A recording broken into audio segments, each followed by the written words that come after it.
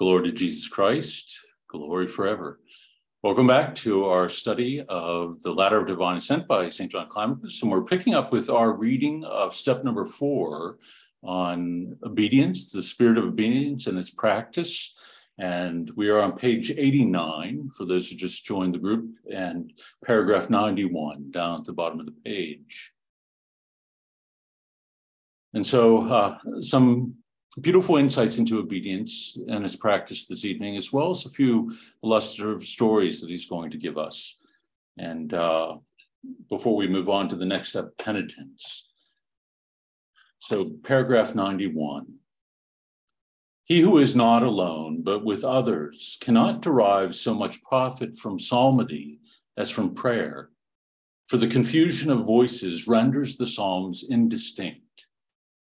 I remember posting this online once, and somebody said, doesn't that go contrary to the established belief that saying the Psalms in common with other people is typically how it's done, certainly within monastic life?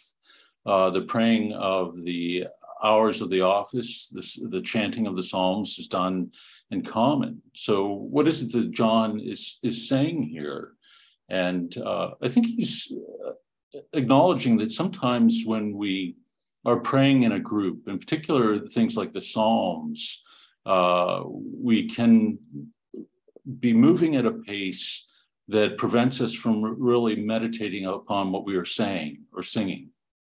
And so desert monasticism might be different in this way, that there's such a value put on stillness, silence, and slowing things down internally, avoiding distractions, that something such as praying the Psalms, they might look at differently. That if you are alone, you would be able to set the pace, be able to listen to what it is that you're praying and not be distracted by the others around you and what pace they are saying the Psalms or chanting them. And so this does go against sort of the common practice, but it can, as he says, it can make it indistinct. And sometimes I've often found the same thing with saying the rosary in a group of people, that always there's somebody who's going really fast or there's somebody that's going very slow. And sometimes it can sound like a jumble of voices or can be distracting in that regard. And I think John has the same thing in mind here, that it can actually be easier, especially for one who's immersed in silence for the majority of their day, when they are praying vocally, which most of the monks would have done with the Psalms, even on their own, or the Jesus prayer would have been done vocally, not silently, that it's easier to set that pace and to hear the words that you are praying. And I don't want to make too much of this. I mean, I think it's good both ways, certainly to be able to pray the office in common. But I do understand what he's saying, that the words are important and to be able to say them distinctly. Like Philip Neri, who I often bring up and have great devotion to, would often, if people made mistakes in saying the office, would make them stop and then repeat it, that it is not something meant to be done quickly or haphazardly. And we are to be attentive to the words and how we are praying them. And I think, again, this is what John has in mind, that we want to be meditating upon what is being said in the Psalms and how it applies to us and not rushing through it. Okay. Number 92, constantly wrestle with your thought, and whenever it wanders, call it back to you. God does not require from those still under obedience prayer completely free of distractions. Do not despond when your thoughts are plundered, but take courage and unceasingly recall your mind. Inviolability is proper only to an angel.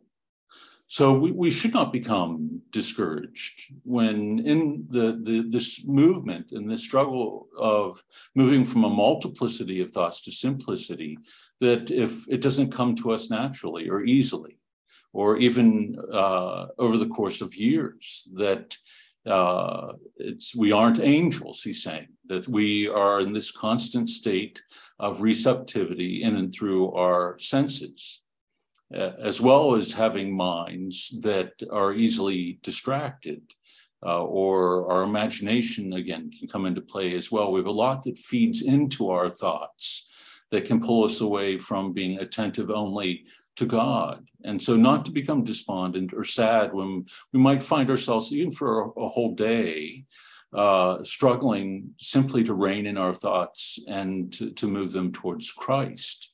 And that this is part of the ascetic struggle for us, and not to become discouraged if there are times where it becomes very difficult. And, I think when I first started reading the Fathers, this whole notion of moving from multiplicity to simplicity in thought is what struck me the most.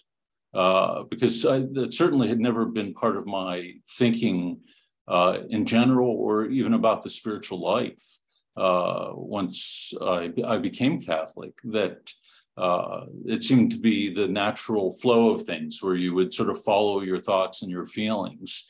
And so this idea that asceticism is focused precisely on the thoughts that we have, that's where the real battle lies, was an eye-opening thing for me, and also something that was immensely helpful.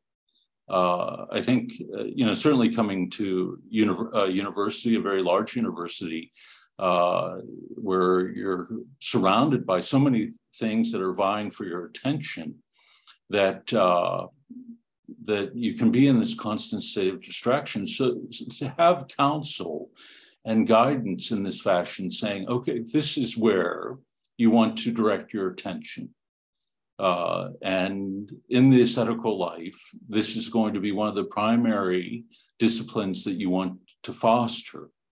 And that is going to then direct how it is that we pray, in large part, in the sense of using imagination and letting our minds wander, that this isn't something that was fostered in the Eastern spiritual tradition.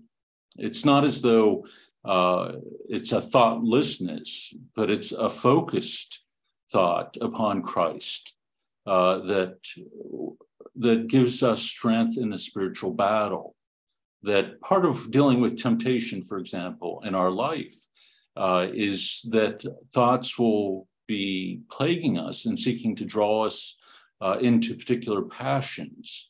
And if we can gently move the mind and the heart toward Christ and our focus upon him, this is where we enter into a kind of communion where we find the strength and the grace that we need to overcome these temptations. And so it's not even a wrestling with the thoughts so much as it is allowing oneself to redirect one's thoughts toward God. And this is why the short prayers, such as the Jesus prayer, become the main focus.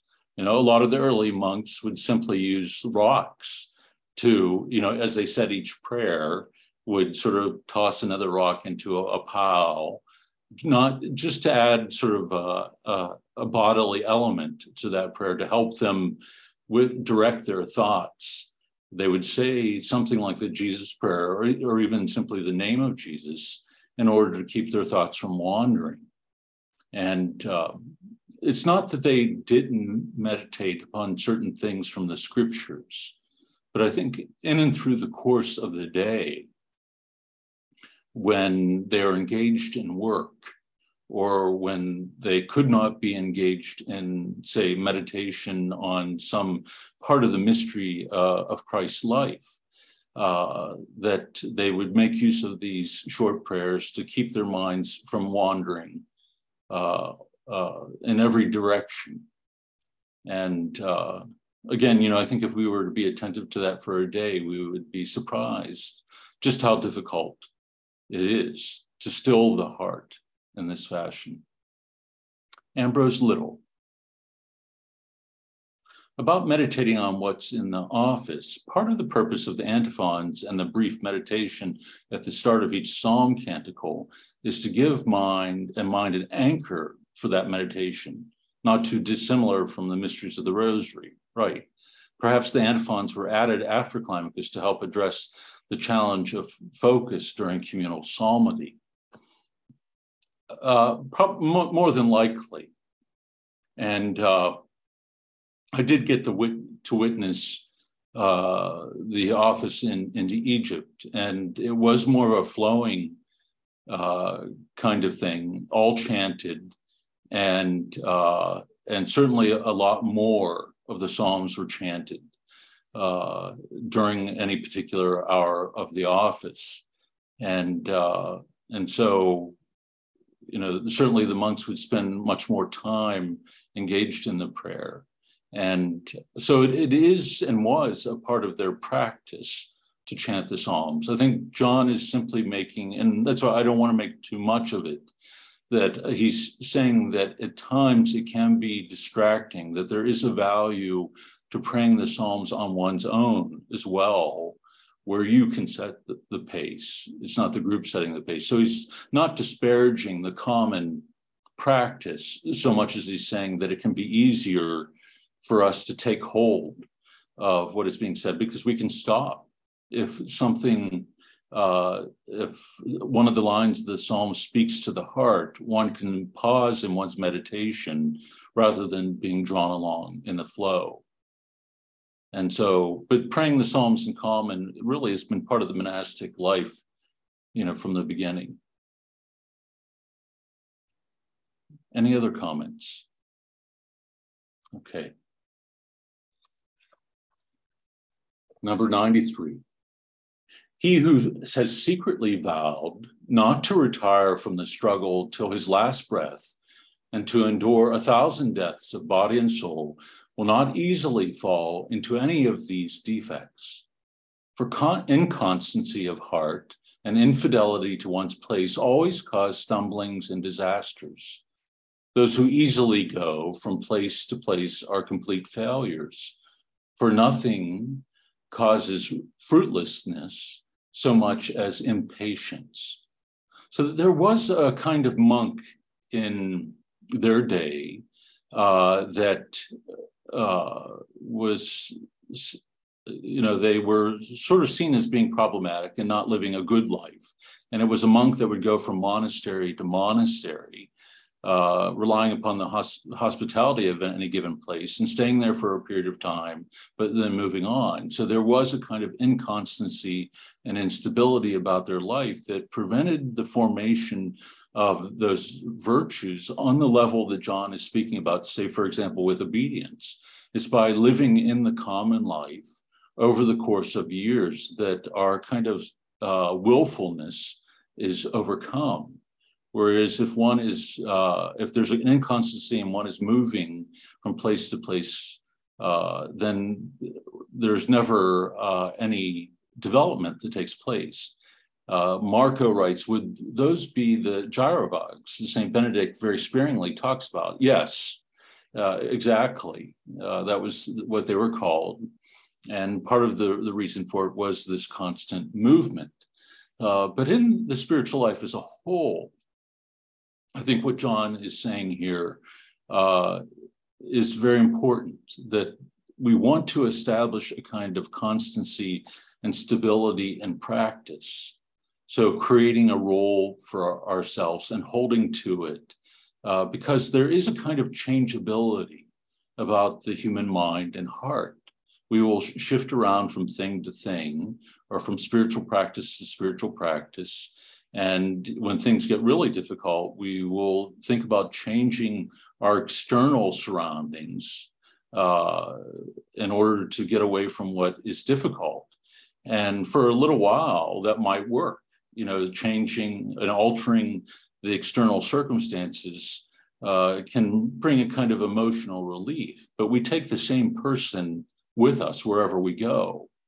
And so if we're constantly moving, we're not going to address the deeper struggles that we have, both in terms of our temperament, but also the specific temptations that we struggle with, or the passions that have taken root within us. It's in this kind of constancy, stability of life, both in terms of our role of prayer and where we are, that is important. And, we've lost a little bit of this in our day, that people move frequently, and we don't have the luxury, I think, that once existed about being in a religious community or a kind of Catholic culture where people knew each other very well and could attend each other, not only in terms of physical needs, but one's spiritual needs as well, that friendships would develop over the course of time, spiritual friendships that would help a person grow in the spiritual life. And I think, growing up, my father wasn't a climber, in terms of his profession, but it still demanded that we move every 4 or 5 years. And just thinking about that purely from the perspective of day-to-day life, you have to put down new roots, set up a new home, make new friends, enter into a new school district. So it creates this kind of instability. You're never able to put down roots. And for the spirituality that's being put forward here for us, that we're told often that it takes years, sometimes decades, to see the full fruit of our ascetical practices. And so having stability in life, constancy in life, allows us to attend to what's going on internally. If things are constantly changing in our external life, we often will remain on the superficial level, on the surface level, because we are so distracted with all the external realities that we have to restructure again. And this doesn't mean that the spiritual life is impossible now, but I think we really have to work harder to create a kind of stability for ourselves and simplicity of life that allows us to be attentive to the things that are more important, what's going on interiorly. Okay, any thoughts or comments? I think I find this especially in the kinds of discussions that take place in our day about religion. And often it has more to do with, theological points of theology, or discussions about liturgy, or discussions about what's going on within the church, but not a lot in terms of the interior life. Because to do that requires a kind of sustained attention, and not only attention, but practice, where one is able to learn through experience. Whereas if we're constantly simply looking at the faith on an intellectual level, on a notional level, it's not the same thing as living it and seeking to form the mind and the heart and to put on the mind of Christ. Paragraph 94. If you come to an unknown physician and hospital, behave as though you were passing by, and secretly test the life and spiritual experience of all those living there. And when you begin to feel the benefit of the doctors and nurses and get relief from your sicknesses, especially with regard to your special disease, namely spiritual pride, then go to them and buy it with the gold of humility, and write the contract on the parchment of obedience with the letters of service and with the angels as witnesses, and tear up and destroy in their presence the parchment of your own will. By going from place to place, you squander the price with which Christ bought you. Let the monastery be your tomb before the tomb. For no one will come out of the grave until the general resurrection. And if some have left the tomb, see, they are dead. Let us implore the Lord that this may not happen to us. And so here in John, we hear this image being used that is so often used by the Eastern Fathers of the church as being a hospital.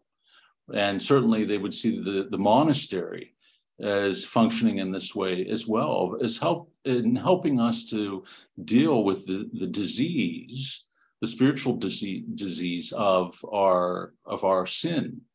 And so what John is saying here is that if you come to a monastery, it would be like going to a hospital ahead of time and observing the skill of the physicians or the nurses and how well they function and the healing that they bring to others. And so John is saying you want to be discerning when looking at a community that to see their spiritual well-being and the health that they bring to others. And to find such a thing is to find something that is precious. And so John is saying, once you've found it, then you give everything to gain entrance. And you create this contract in the witness of the angels of your willingness to give your life over fully, to live in obedience, and to live in humility until death. And to set aside in a very clear and a permanent fashion one's own self-will. And so he describes it as the tomb before the tomb. There's an inscription in one monastery that says, if you die before you die, then you won't die when you die. And it sounds sort of humorous when you say it, but this is basically what John is saying. If you die before you die, if you die to self-will, then you won't die when you die. That you've given yourself over completely to Christ and you aren't being self-willed in terms of your life, but seeking rather to do the will of God. And so this is the focus of the monastic life, which isn't different for all of us who are living in the world, that our desire as well is to imitate Christ in his obedience to the Heavenly Father. And this should be the food that nourishes us. And if we find within the church something that allows us to live this well and that brings healing, we want to hold on to it as something precious. And I think for us, that would be the fathers. In our days, we've often talked about that we have access to the fathers like we've never had before. And whatever absence of spiritual elders we have direct access to the writings of the fathers to guide us in the spiritual life. And so once having found this treasure, one wants to hold on to it and hold on to them as guides in the spiritual life, knowing that their lives and their writings have endured throughout the centuries in terms of their value. I think I mentioned that in Romania, in particular, there's been a kind of renewal and resurgence of the faith there. But they did, there was a study of the literature that people had in their homes. And the two most common books that people had were the Bible and the Ladder of Divine Ascent. And so, that there's an understanding there among the religious that certainly the scriptures are our main means to know the mind of God. But we find in the fathers these living icons, if you will, those who become the embodiment of the gospel for us by the way they live their life. And so they make the gospel come alive for us. And so once you see this, you get the sense of two things, that there's no going back. Once you see the truth about what goes on within the mind and the heart and the nature of temptation, the struggle with passions, you can't turn away from that, or you have to do a lot of work to sort of push it out of your mind. But also you begin to see what a treasure house it is, to come across the writings of the fathers. It's often, the first thing that people often will say to me is, why am I hearing this for the first time when I'm in my 20s or 30s or 40s or even 70s, 80s? Why am I just hearing this now? And, certainly part of the reason for that is the accessibility of these readings. But the sadder part is that it hasn't been taught, that there has been a disconnect, especially for many generations, a disconnect from the spiritual tradition at its roots. And I think the good thing about the Second Vatican Council is that there was a specific call to go back to the sources, to do precisely this, to take hold of what is going to be healing and nourishing to us. This is not spirituality light, and I think the church wants us, the best and the beautiful is meant for all, not just for the monks. And we should want every Christian to have access to this, because it is the best and the beautiful that we have, and most beautiful that we have as Christians, the spiritual tradition. Okay. Anything about this particular paragraph? Okay. Number 95.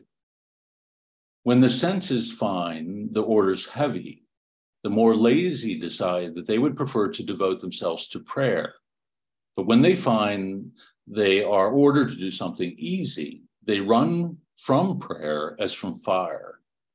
So I love John's insights that, when things are difficult and you're asked to do something difficult, then, it comes into mind to run to prayer rather than fulfill the call to obedience.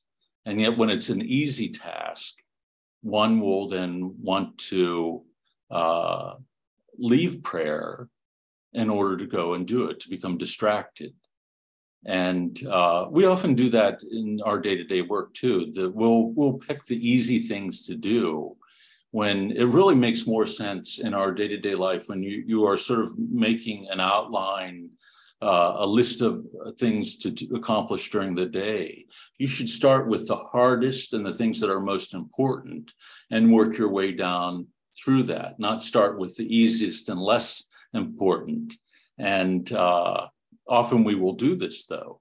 And the day will pass, we'll get put in our time, but not really put in a full day's work or bear the fruit that are working hard and with a kind of clarity would bring. And I've mentioned here before that the monks described their work as their obedience for the day when they were given their task. And I think that's a good thing for us to sort of take hold of. Again, that, what we do, in our families or, in whatever work that we do, that we take hold of it as coming to us from God. And we take it up with a kind of zeal, as though we are doing it for him.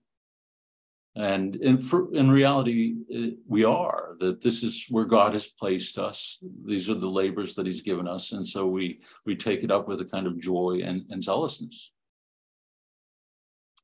Daniel writes, that is shockingly practical for parents. I would love to do an all-night vigil when my toddler is screaming during the night. But if he sleeps, the last thing I'd want is to be woken up. And that same example during the day as well. Right. I think it is very practical, and it's rooted in experience that we can be lazy, and we will choose the thing that is least costly for us, not necessarily discerning what is most important or what is going to bear the most fruit for ourselves and for others. And it's practical because it's rooted in praxis and practice. Number 96. Some undertake a particular duty, but for a brother's peace of mind, at his request, they leave it. And some leave their work through laziness, and some do not leave it out of vainglory, and some do not leave it out of zeal. So interesting here, he draws our attention to different ways that we undertake these duties. One would be for a brother's peace of mind. So if a brother is struggling or needs our help in some way, a person with charity, without question, will break away from their work, let it go, and attend to their brother. And so we'll leave off without giving it a second thought. Some leave their work through laziness, so just to get away from it, from doing it. Some do not leave out of vainglory. So some will work hard and beyond what is measured because it feeds the ego or self-esteem. And this can be a more subtle thing for us. You know, there are often those who take a kind of pride in, working incredibly hard, putting in long hours, never giving themselves any rest. And this isn't necessarily driven by the desire for God or the spirit of obedience, that we are seeking to fulfill what God has done for us, that we keep on laboring because we feel that it raises us in other people's estimation, that they see us as hard workers, or it increases our view of ourselves, that we see ourselves as being productive. And then finally, some do not leave it out of zeal. So some will, out of a true zeal for God, and invest themselves and go the extra mile, whether it's for others or for God, that they'll press on beyond what is in accord with, the human strength or energy, out of their love for God. So that some can be led by love to really pursue their work and work at it and do their work well because of their desire to please God. So, being attentive to one's motivations in the spiritual life becomes very important because it often can be very subtle. And the evil one will work on it. So you remember some of the stories we read in Evergetinos, where an elder will watch, a monk chopping wood like a maniac, thinking that, I'm going to build up my supply so that I don't have to do this for a while. And the elder has this ability to see with a kind of clarity, and he sees that there's a demon sort of whipping him, driving him on in the work, so that he works beyond measure. And in doing so, it avoids the other more important things in his life, which would be the life of prayer. And we see this in the world. Sometimes the people will avoid their responsibility to family, friends, even their own health and well-being, because they're so driven by their work. It provides a certain kind of identity that, especially in our culture, has become very important. Self-made man, self-made woman, climbing the ladder, that this can often be something that becomes distorted and begins to control a person's sense of their self-worth and value in the world. Any comments? All right. 97. If you have bound yourself by obligations, and perceive that the eye of your soul is not becoming lucid. Do not request to leave to quit. The proven are proven everywhere, and the reverse is equally true. In the world, slander has caused many separations, but in communities, gluttony produces every fall and disobedience. If you roll over your mistress, i.e., your stomach, every place of residence will give you dispassion. But if she rolls over you, then outside the tomb, you will be in danger everywhere. So, if the eye of your soul, the nous, the eye of the heart is clouded, that we're still overcome by the passions and are not making spiritual gain, do not immediately think, I need to change my place, because we take the same person with us. That what we are to look at is, what is the dominant passion? What are we giving ourselves over to that may be weakening us?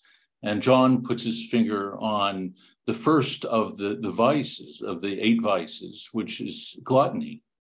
That if we are unable to control this fundamental appetite, if our will is weak in this regard, then no matter where we go, we are going to be vulnerable in some way. That if we haven't strengthened our will and ordered this appetite, how are we going to strengthen our will and order our appetites in another place? So stay put, continue to struggle, identify the prominent passion, and work on that with your spiritual elder.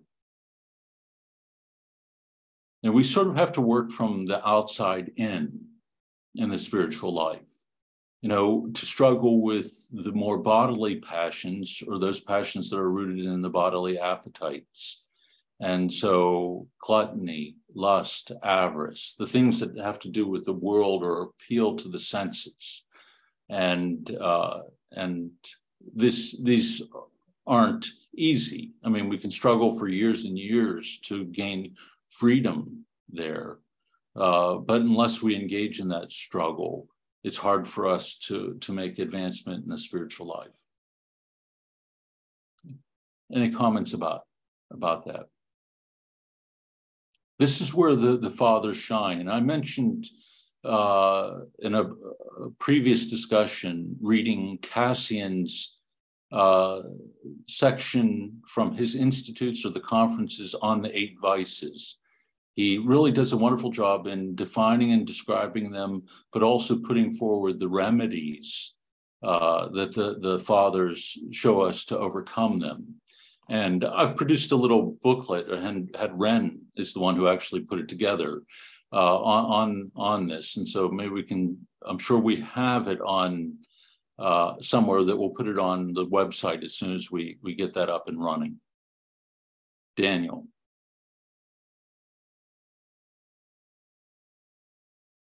I had a question above about the previous section. Okay. This makes me think, can God allow things mentioned here, such as vainglory, to keep the monk in his cell? I think God allows us to see these things emerge. That when we are negligent in some way or lazy, where we aren't being attentive to these subtle movements of the mind and the heart, that God will allow us to experience the consequence of that. The dissipation that we experience, or the immoderation in work or any other area of our life, in order to highlight what we are neglecting. And certainly for the monk who is given himself over to this life of obedience, but really let go of a lot of the worldly cares, the temptation is going to be to move away from the cell, move away from that silence, to distract himself. And one of the things that they would distract themselves with would be work, and taking it to the extreme. Johnny Ross writes, interesting that the evil one first tempted Christ with bread in the desert. Right. Cast off this human poverty that you've embraced with all of its hungers and needs, and make use of your divinity, of your power, and change the stones into bread. Well, why deal with and experience that inner emptiness from not eating? Christ, had fasted for 40 days.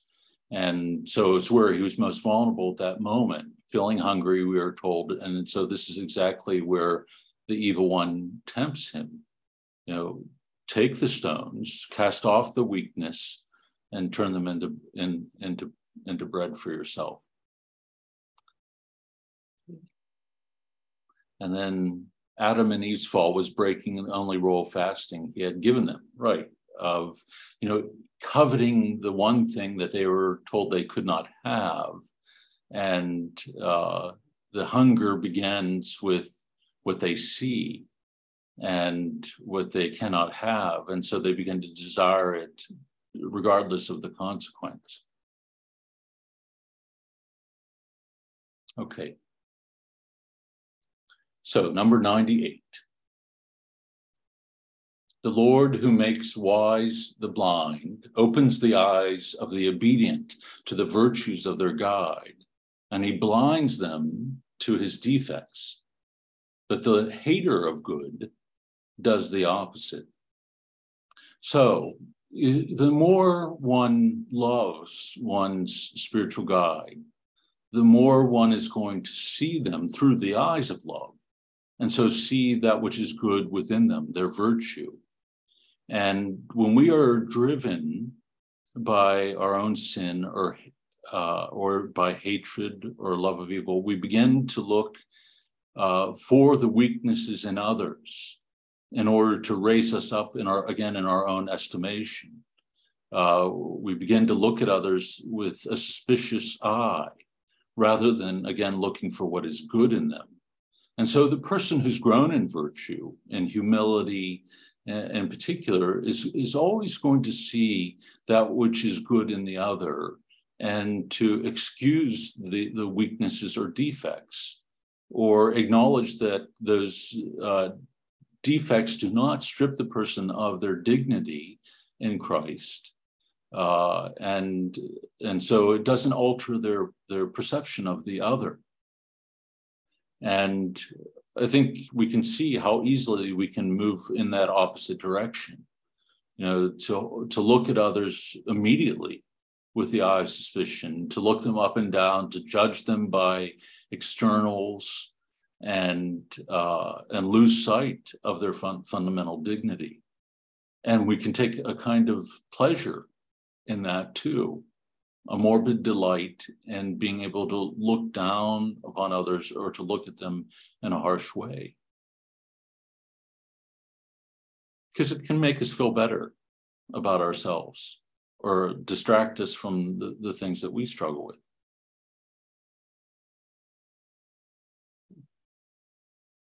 Let's see, number 99. Let us find in what is called quicksilver an image of perfect obedience. For though we roll it under any material, it will mix with no defilement. So quicksilver, I had to look this up. It's mercury. I'd never, wasn't common part of my vocabulary, but so it sort of rolls off of everything, and everything rolls off of it.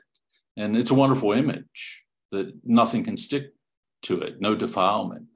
And I think this spirit of obedience allows that too. If we're not clinging to self-will, nothing then is going to cling to us. We aren't going to be defiled by the things around us. We are going to seek to hold fast to the will of God as well as to the will of our superior.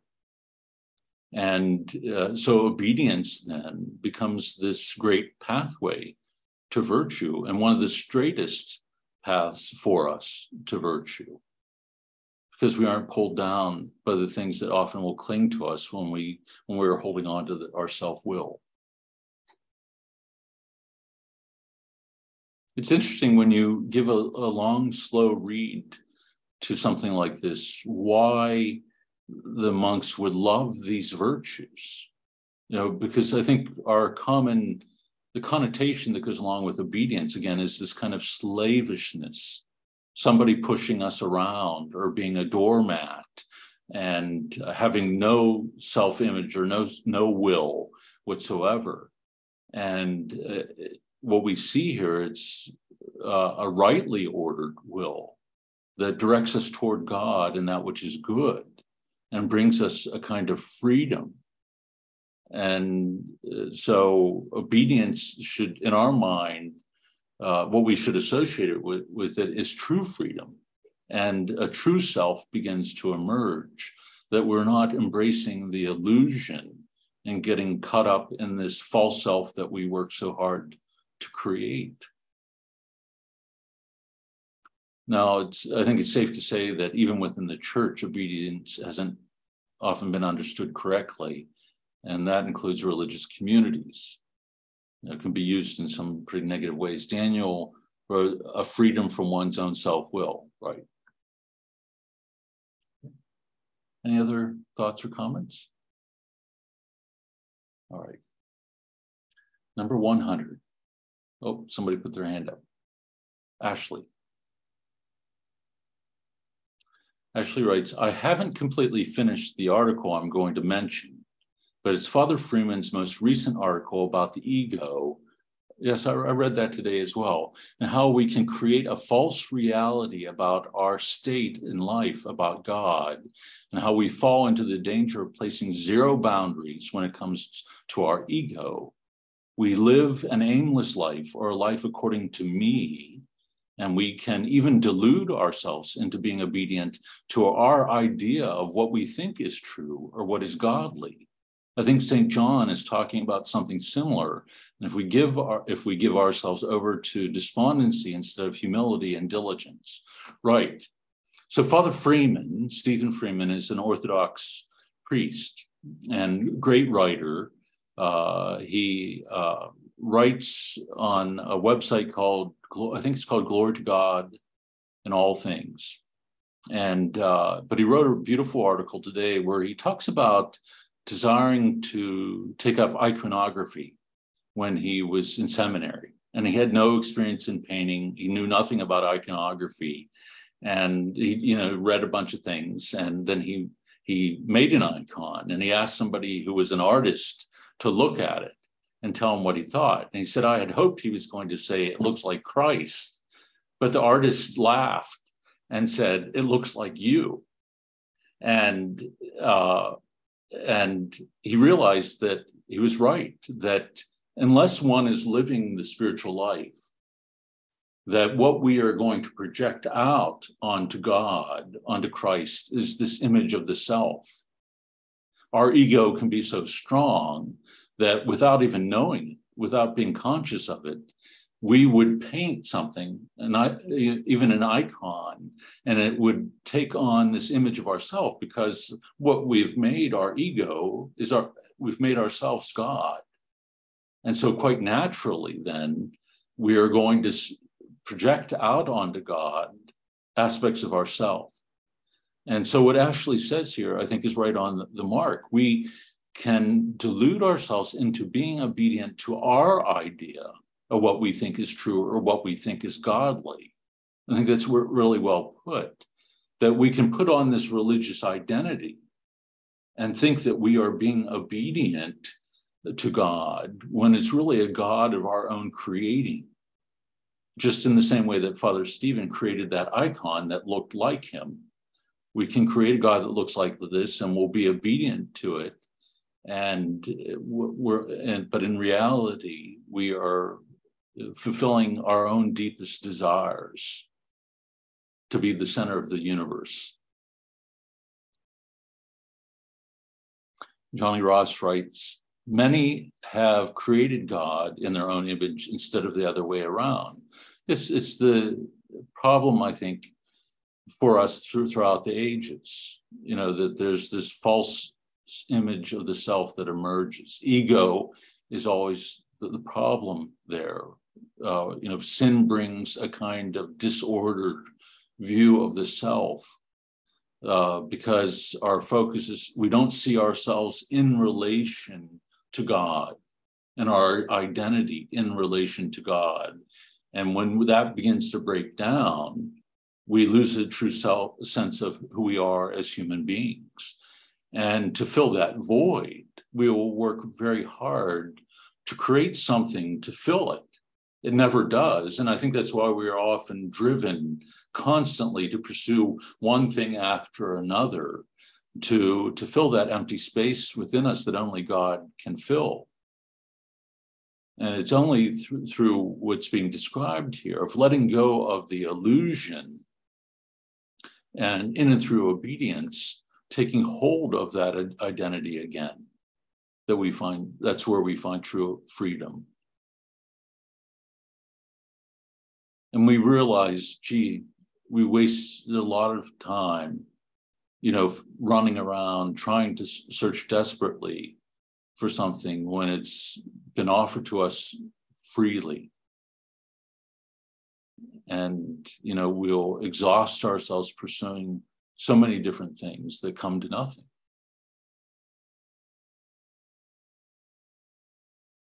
Okay, number 100.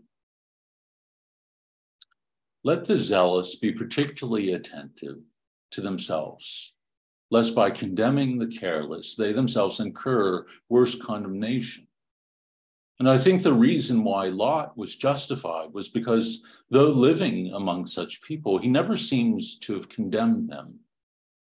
An interesting insight. I think when we read that story of Lot, that's probably not the first thought that comes to our mind. But experientially, I think when we look at what John is saying here, he's right on the mark, that they described one of the faculties of the soul as the insensitive faculty. It's what allows us to become incensed by something that is contrary to the will of God or contrary to what is good. And so it allows us to act with a kind of aggression, but aggression directed toward what it should be directed towards, which is our own sin or anything that would pull us away from God. And that makes us act swiftly. Or when we encounter injustice in the world too, that it allows us to see it quickly and to act. But when our desires are disordered and we are in the grip of our passions, often what John is telling us here is we'll direct that insensitive faculty or power towards others, and we'll see every weakness and flaw within them and we'll condemn them. And in the end, we end up condemning ourselves because we make ourselves judge of the other. This is a hard thing to overcome, because, and we'll hear the fathers say it over and over again, even if you see with your own eyes somebody committing a particular sin, not to make a judgment of it or of them, because we don't see all ends. We don't see what gives rise to it. We don't see the particular temptations that they are struggling with. And so we are to leave the judgment to God, and we are to see, again, the radical solidarity that we have with them in that struggle. And what should emerge from us should be mercy, empathy, the thought, there but the grace of God go I, and we should be praying for them and making sacrifices for them, but not judging. Let's see, here's a comment here. MD, is this Marco? Yeah. A bit tangential, but the previous paragraph and comments reminded me of something the painter said in the movie A Hidden Life. When the main character saw him painting Christ in a chapel and praised him for it, the painter's reply was very interesting. What we do is just create sympathy. What we do is just create sympathy. We create admirers. We don't create followers. Christ's life is a demand. You don't want to be reminded of it. So we don't have to see what happens to the truth. A darker time is coming when men will be more clever. They won't fight the truth. They'll just ignore it, won't fight yet for the truth. I paint their comfortable Christ with a halo over his head. How can I show what I haven't lived? Someday I might have the courage to venture, not yet. Someday I'll paint the true Christ.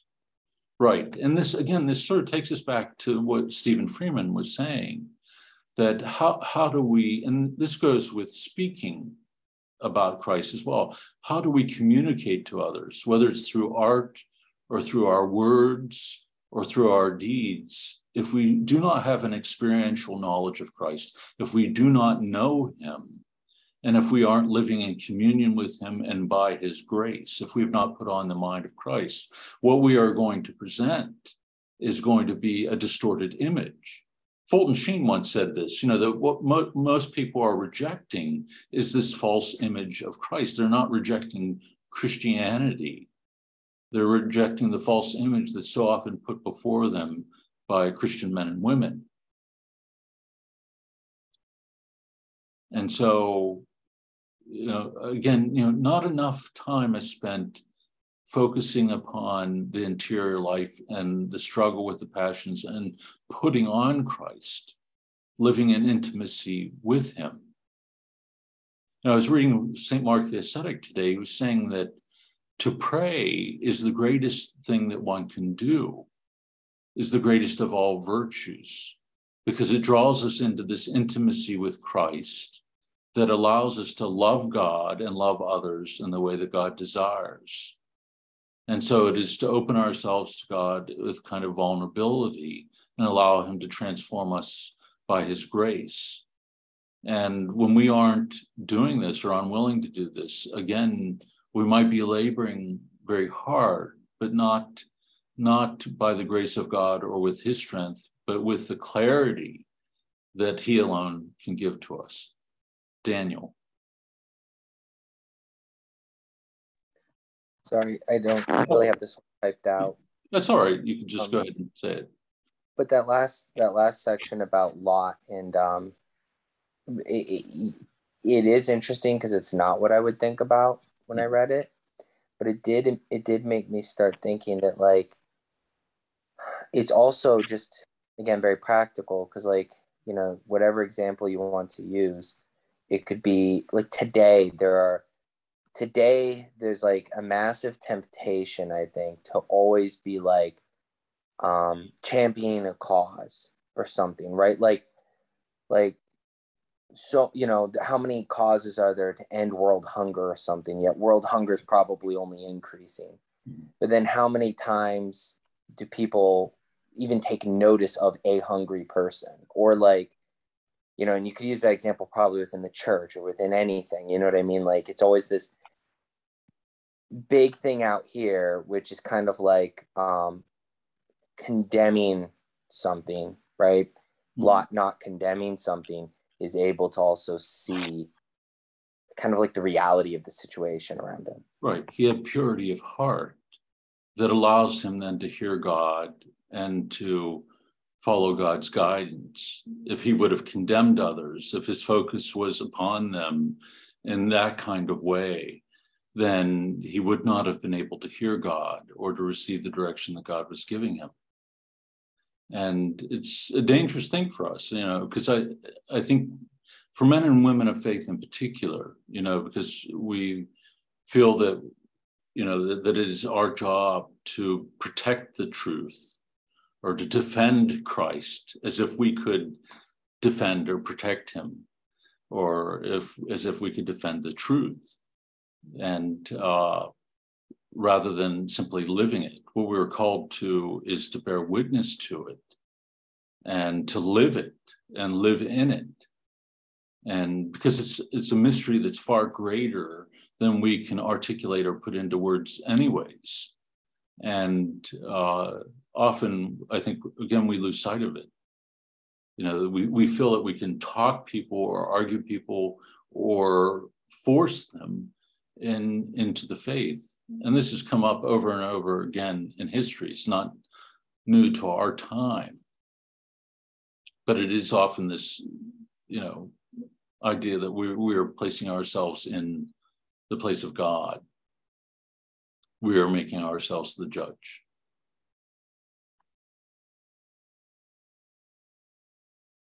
One of the hardest things to do is suspend judgment,